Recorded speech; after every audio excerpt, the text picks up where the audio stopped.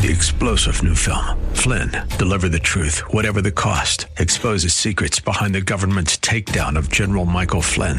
Flynn knew what the intel world had been up to. He ordered the first audit of the use of contractors. This set off alarm bells. He told the truth. He was the most dangerous person for Donald Trump to hire. They had to get rid of Flynn. Flynn, deliver the truth, whatever the cost. Available now. Watch it today. Go to salemnow.com. salemnow.com. Don't waste the gift of singleness on self.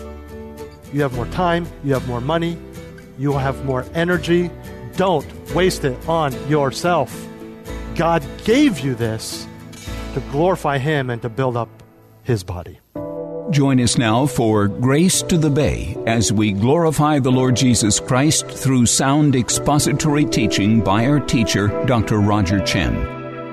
Grace to the Bay is the radio outreach of Grace Church of the Bay Area located in San Mateo. If you are blessed by Dr. Chen's message and are looking for a church home, you're invited to come worship with them.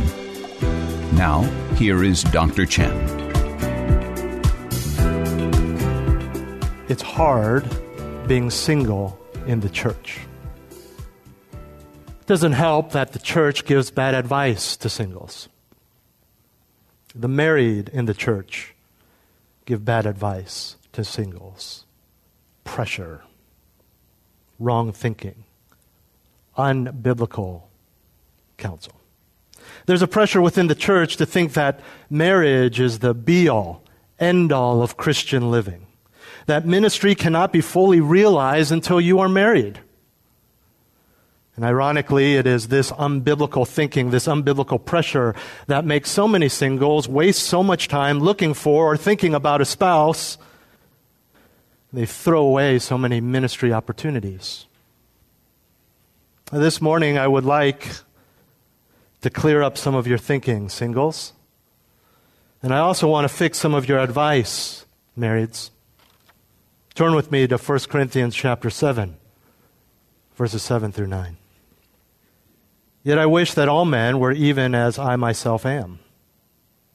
However, each man has his own gift from God, one in this manner and another in that. But I say to the unmarried and to widows that it is good for them if they remain even as I. But if they do not have self-control, let them marry. For it is better to marry than to burn with passion. The gift. Maybe I have the gift. They're referring to the gift of singleness, of course, and usually talk about it as a joke because they can't get a date. But from what this passage says, there is actually a gift of singleness, but it may not be what you think it is. Because as we will see, the fact that you even want to date means you do not have the gift. And if you pursue that gift, it can actually be quite dangerous. Although the term the gift comes from the passage we just read, it is often misused and misunderstood in the church. And so this morning, I want to give you three clarifications. Three clarifications regarding the gift of singleness. And singles and married, it is so important to understand this. The first clarification regarding the gift is that the gift of singleness is a spiritual gift. The gift of singleness is a spiritual gift. Let me read for you again verse 7.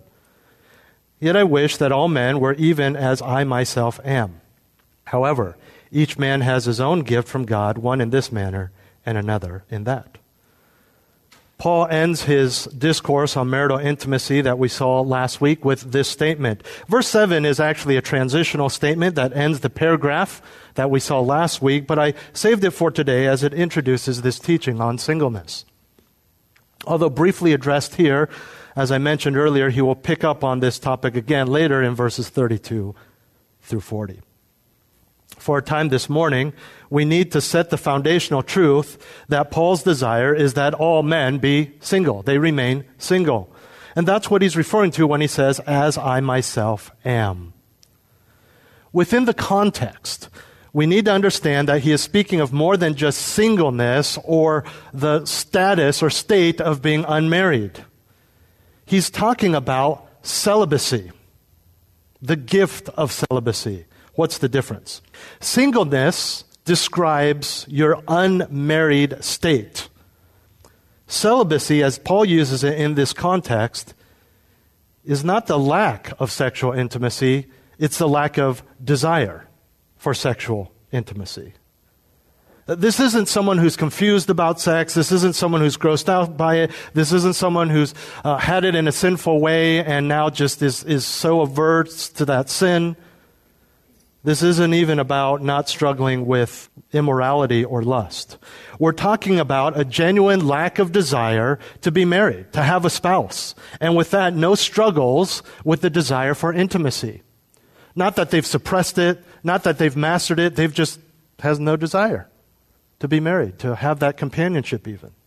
Not that they never get lonely, they just don't want to be married. This is the gift that Paul is referring to here. We see that is way more than just being unmarried. This is very important to understand. As we will see in a moment, the unmarried individual who has a sex drive is encouraged to get married because they don't have this spiritual gift. And what we are seeing here is not just a relationship status, but an authentic heart attitude and state of mind.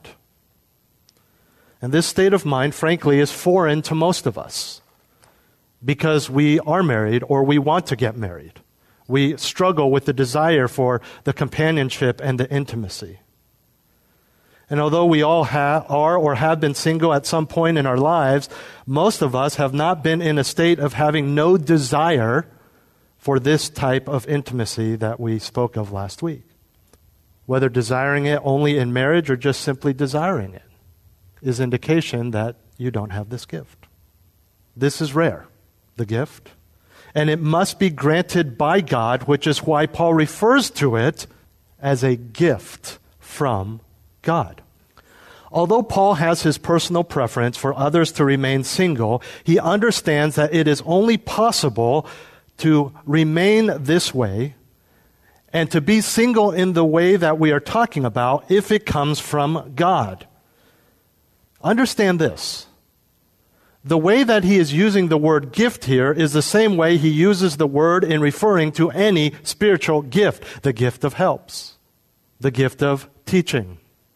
This is a spiritual gift. A spiritual enabling by God. Now I want to be fair and I want to be clear. Paul was married at one time. We know this because in Acts 26, we are told that he was a member of the Jewish tribunal of elders before his salvation, known as the Sanhedrin. We also know from history that marriage was a requirement to be a part of the Sanhedrin.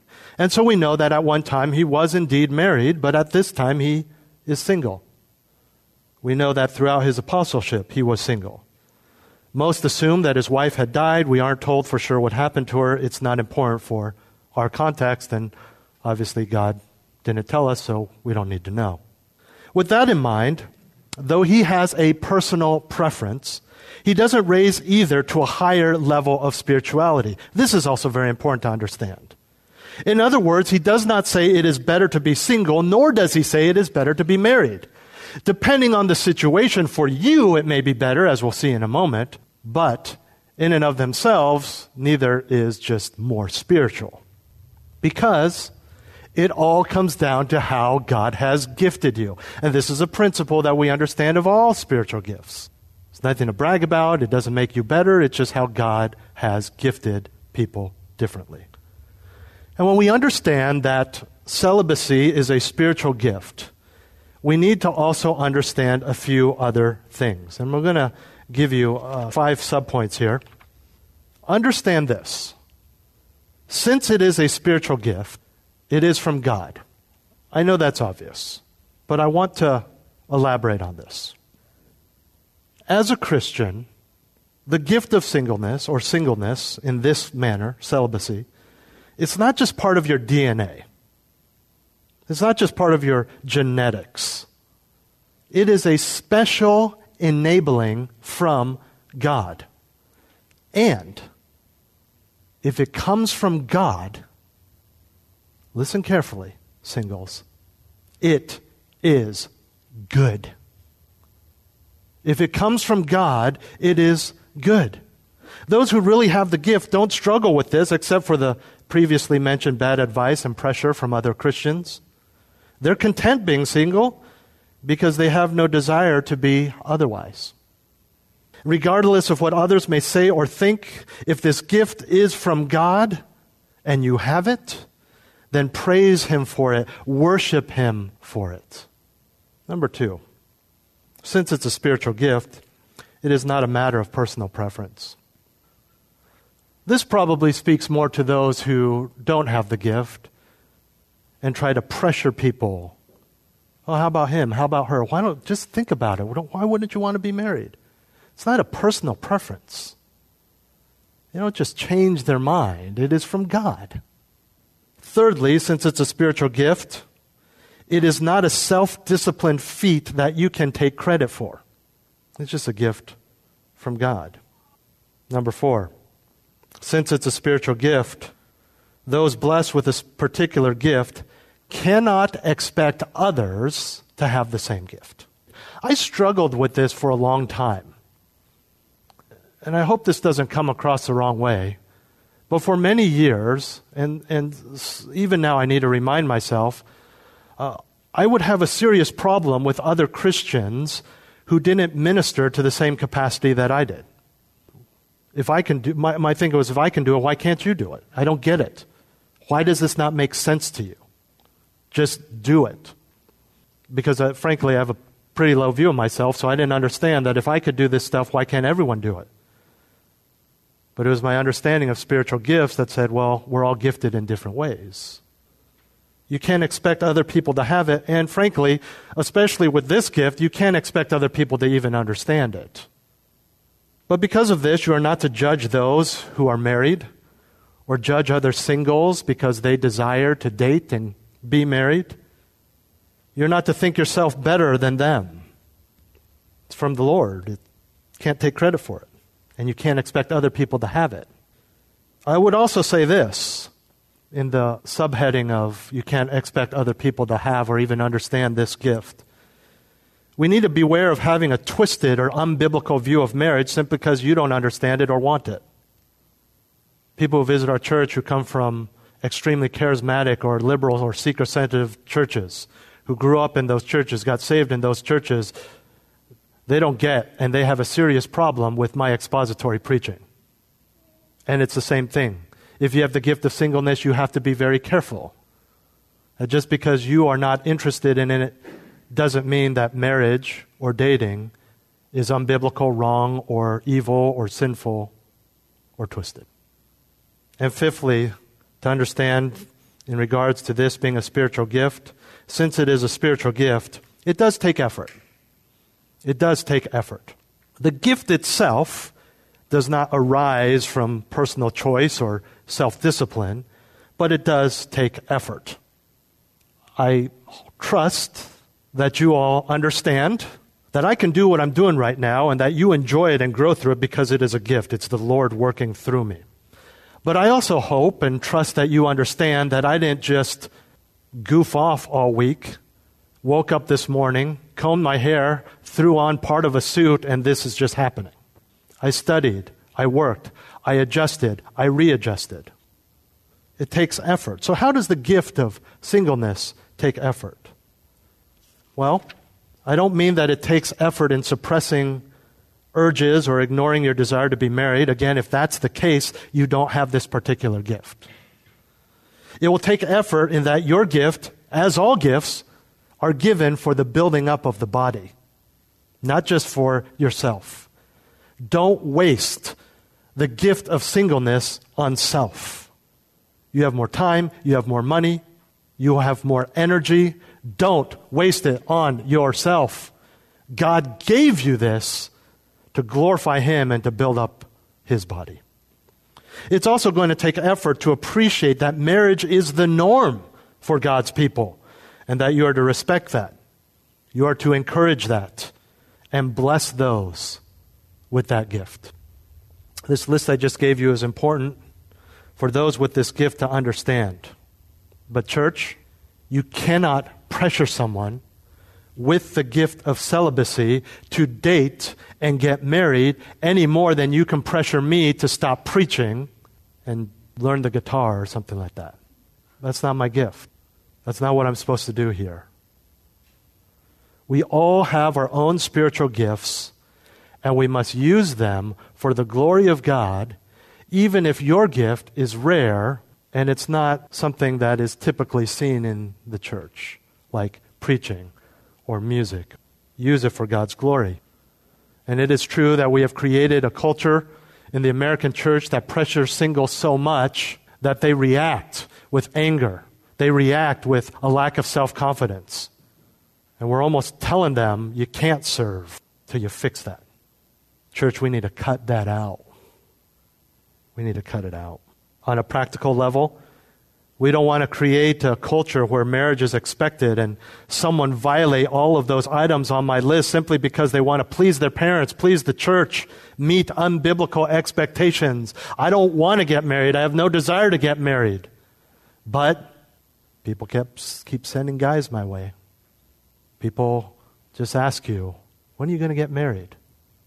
So I guess that's the key, right?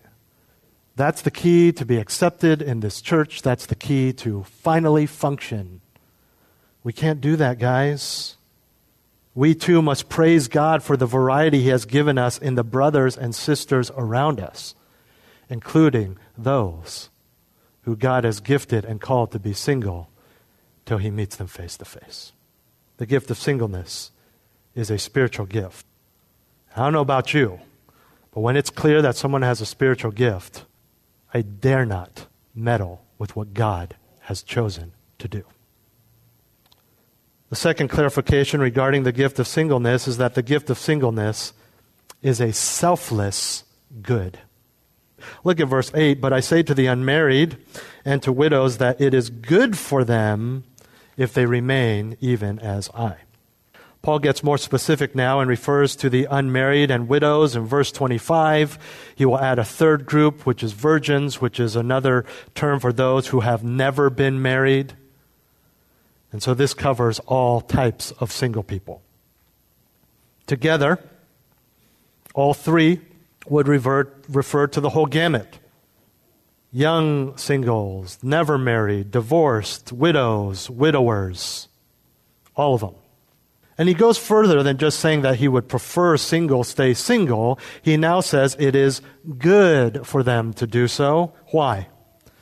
He doesn't just say remain as I because, hey, singleness is great because, Paul just spent all his money and time on himself. No, he didn't do that.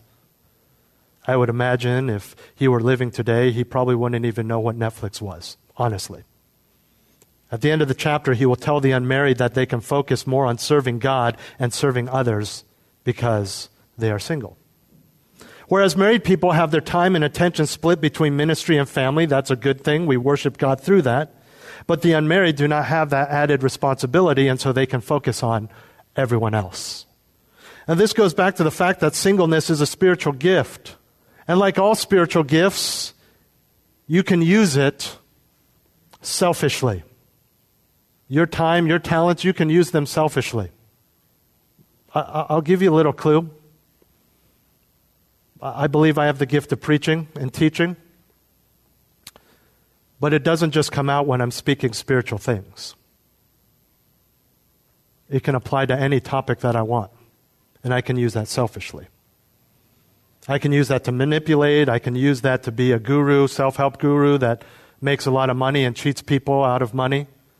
All spiritual gifts can be used selfishly, including, and perhaps especially, the gift of singleness. Part of that spiritual gift are many practical gifts. And sometimes it's hard to see this because you've only been in that situation, but you do have more time. You do have more money. You do have more flexibility, which is great because you can use it to travel, night out with the girls every night, binge watch, or you can use it to serve, which is why God made you that way, by the way. Paul is a great example. He's a great role model. We understand and we read to a certain degree the intensity of his missionary work. It would have been impossible to do that if he was married and have a biblical marriage. He'd never be with her. Or he would, and he just wouldn't have planted all those churches. He couldn't have done it if he was married. God knew what he was doing. Married at one time, now with the gift of singleness. And there are a couple details in this verse to point out. First, this is not a command. It is a suggestion. A divinely inspired suggestion, as it is Scripture, but it is not a command. There's no imperative here. In other words, it is up to the individual. There's no command in this verse. And secondly, nobody is saying this is easy. Nobody is saying this is going to be easy. Aside from being unmarried, the singling out of widows is very interesting for this point. In Paul's day, widows faced a lot more challenges than widowers, with finances, frankly, being the heart of the issue, because generally women could not work. They wouldn't be hired. There was no life insurance. There are no retirement funds. You get divorced, your husband dies, you're in big trouble.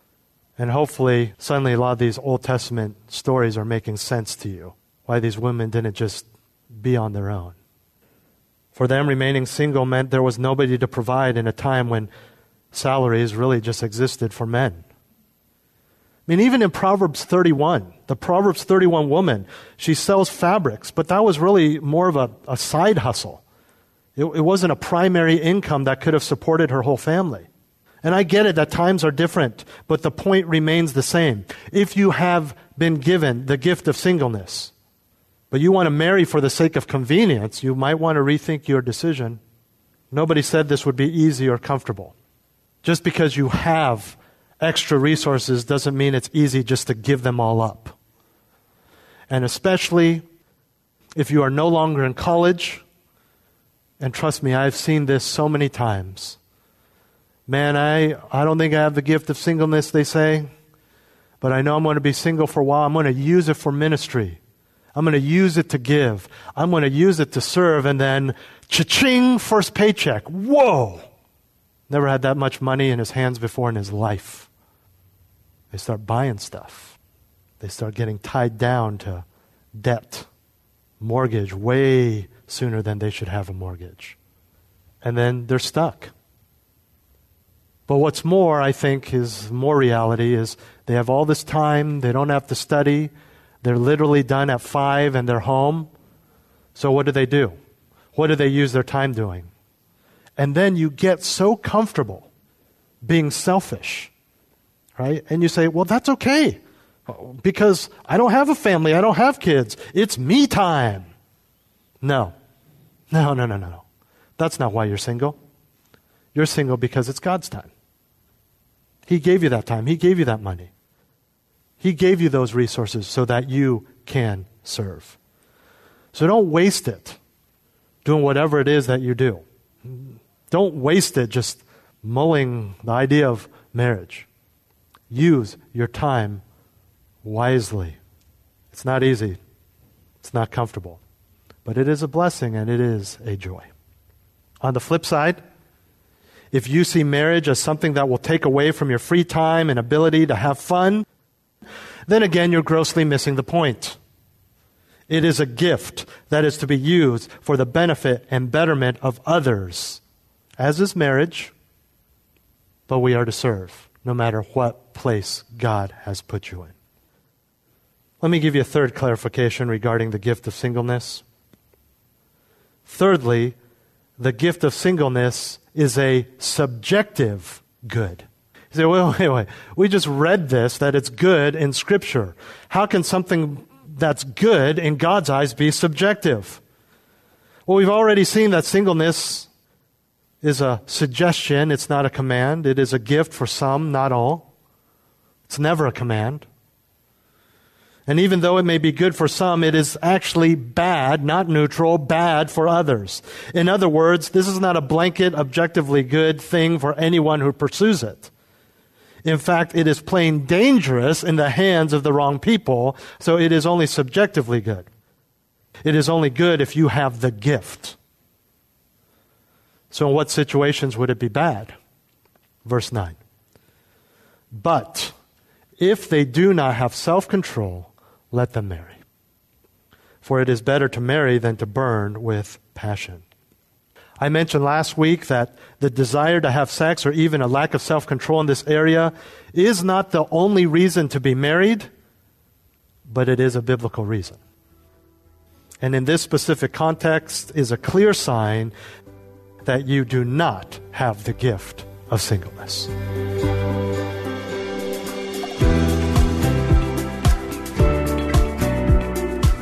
This has been Grace to the Bay with Dr. Roger Chen. For the next part in this series, join us next week at this same time. Grace to the Bay is the radio ministry of Grace Church of the Bay Area, practicing and proclaiming the purity of biblical truth. You are invited to join them for worship services in San Mateo, Sundays at 11 a.m. Visit gracebayarea.org for service times, directions, live-streamed services, listen to archived sermons, or to make a tax-deductible donation to help keep Grace to the Bay on the air, so that we can continue to share Pastor Roger's teaching with you each week. Again, that's gracebayarea.org.